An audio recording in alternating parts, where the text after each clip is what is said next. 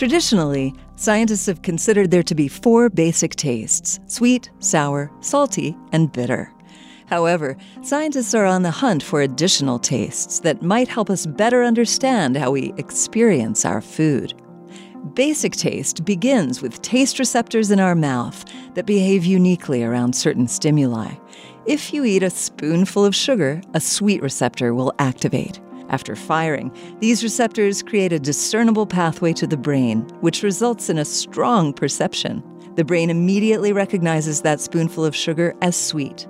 Finally, different tastes trigger different downstream effects in the body, such as the release of enzymes that help the body regulate itself. Advancements in molecular biology have begun to expand our understanding of taste to include a potential myriad of what are called elementary tastes, a new category of taste that can recognize a wider variety of nutrients. Potential candidates for elementary tastes include fat, carbohydrate, and kokumi.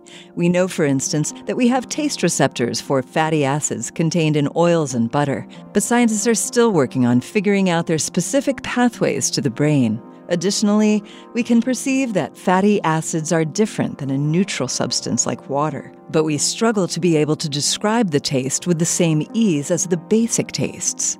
Some studies have shown that one of fat's downstream effects on our body is a signal to our brain that we should eat less. Understanding elementary taste's relationship to food consumption could impact our approach to developing sustainable and healthy foods that target taste more holistically than it has been previously.